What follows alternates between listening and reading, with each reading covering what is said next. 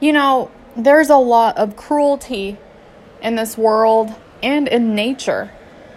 that is kind of beyond me at times. And I often wonder, like, why does it have to be like that? But then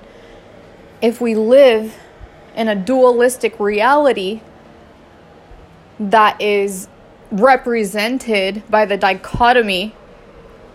of light and darkness, then obviously the darkest of the dark has to exist, because it's the opposite side of the coin of the lightest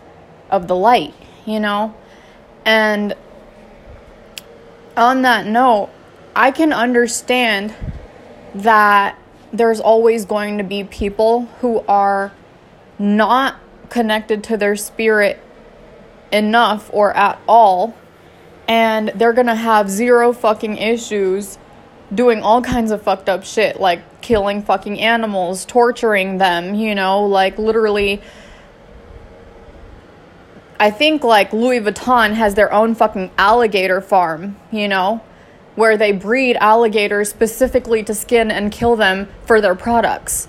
It's one of those companies. But, like, what I'm getting at is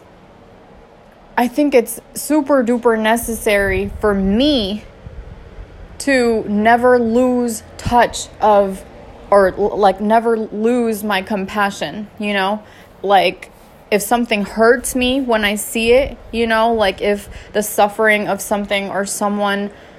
hurts me, I never want to fucking lose that. I don't want to ever lose that empathy. Like, it is beyond me that people can be hunters for sport, I mean, it's one fucking thing if they were like Native Americans back in the day,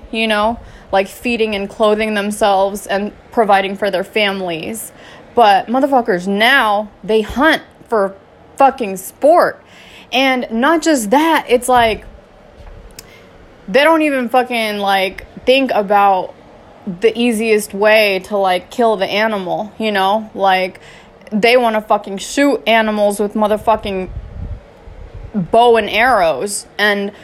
like let the animal suffer so much fucking more as opposed to just shooting it. If you're gonna kill it, like let its suffering be minimal, not that I'm condoning it, but like